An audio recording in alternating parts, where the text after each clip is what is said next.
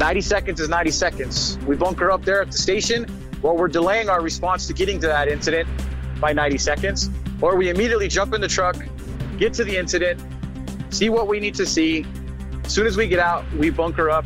And our goal is to basically prove that our operational time period is essentially going to be the same. Enchanted Sky Media.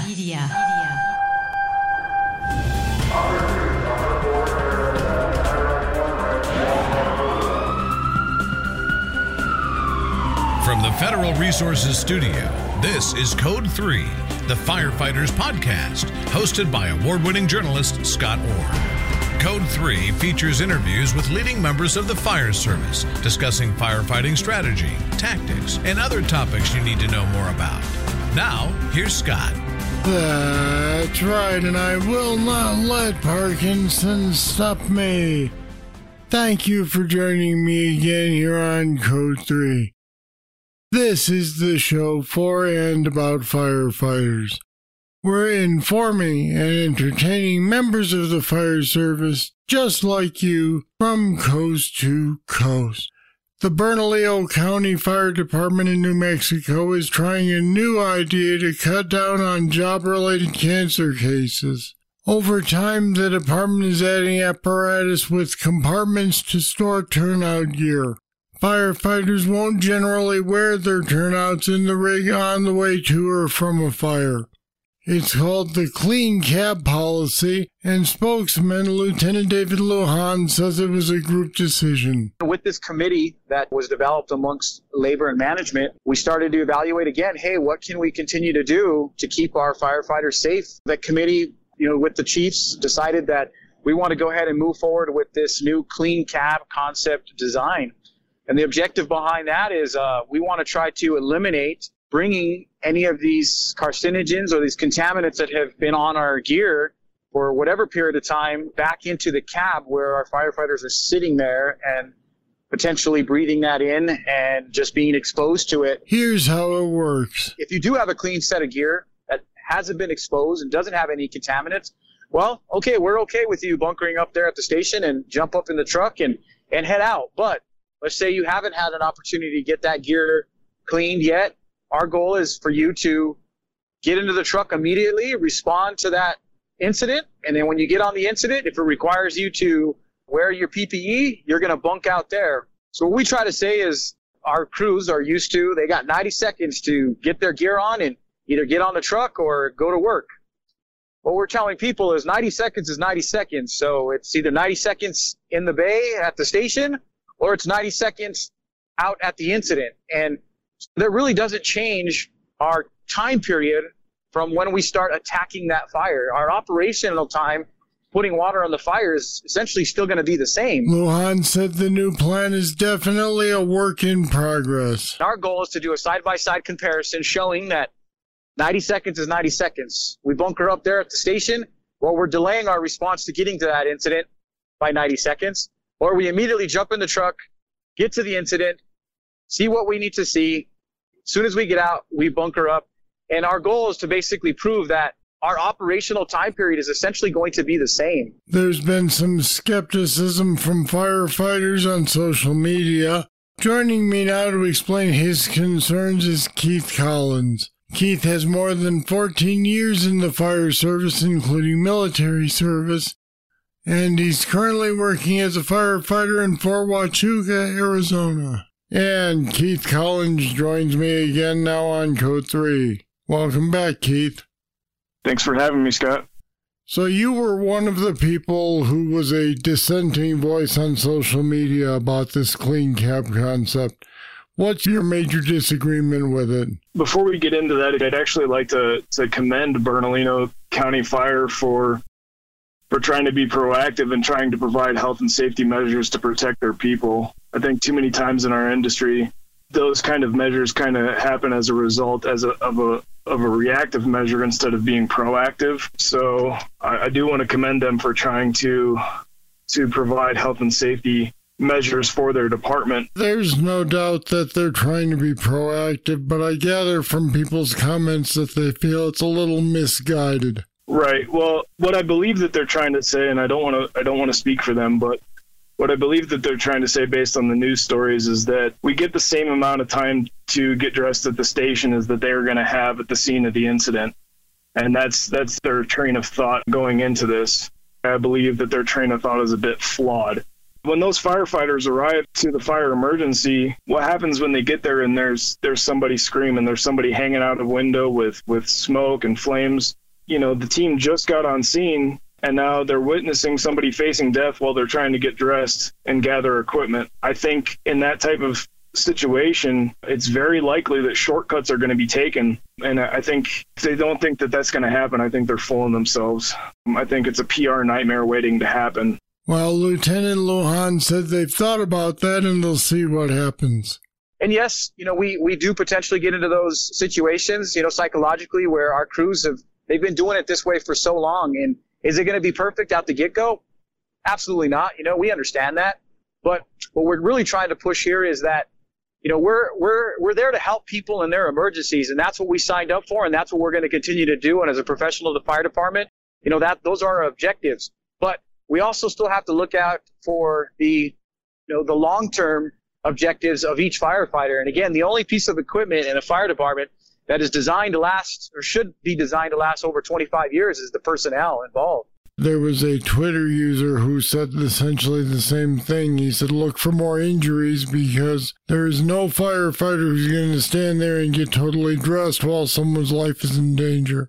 Yeah, I mean, that's absolutely possible. How does this look to people when they arrive and they can't immediately go to work? You know, I think that their PIO is actually doing a good job of trying to get ahead of that. I mean, I saw the news story, and, you know, they're trying to explain to their public that we are going to be getting prepared at the scene. So they're giving them a heads up that they're changing their methodology, essentially. From that standpoint, I think that they're doing okay, but I don't think that in a panicked state that people are going to react very well. I'll be back with more right after this.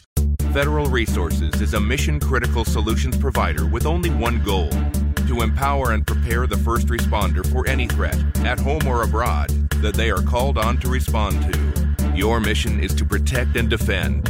Our mission is to make sure you're equipped with the knowledge and training on response techniques to current threats. We'll make sure you know the latest innovations in technology to ensure mission success every time. You look out for everyone else. Let us look out for you. Learn more at federalresources.com.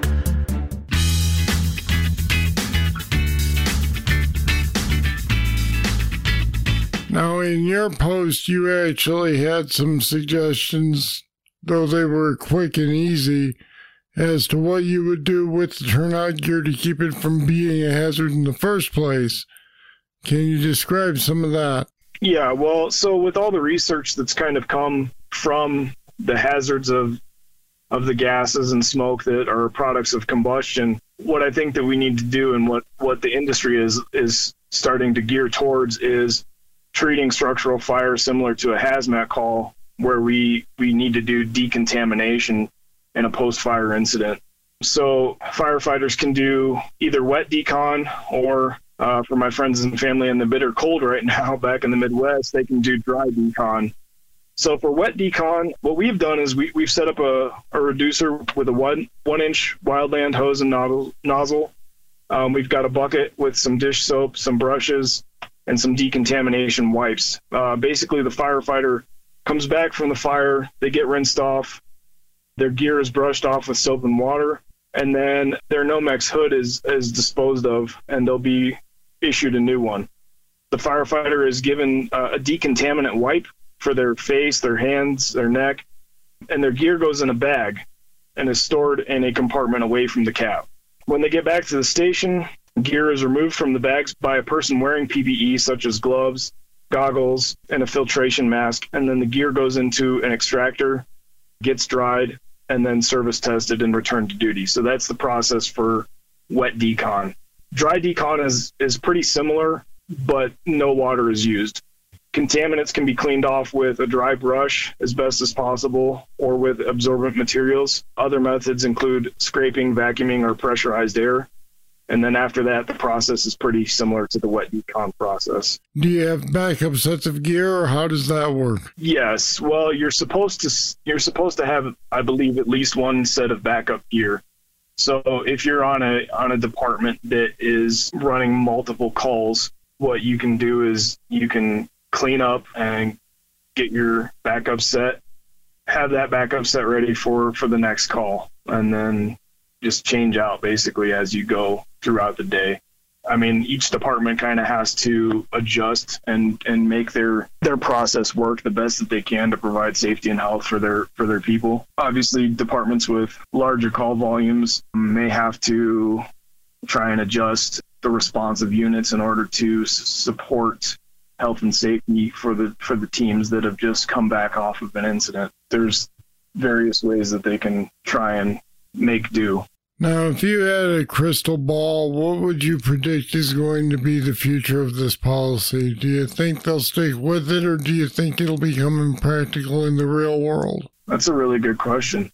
I don't know. They may stick with it based on the research that they've done and what works best for them.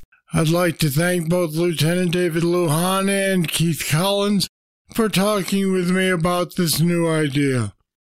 And we put some more information about the Clean Cab policy on our website at code3podcast.com/turnouts. Check it out. Now, here comes your trivia question. True or false?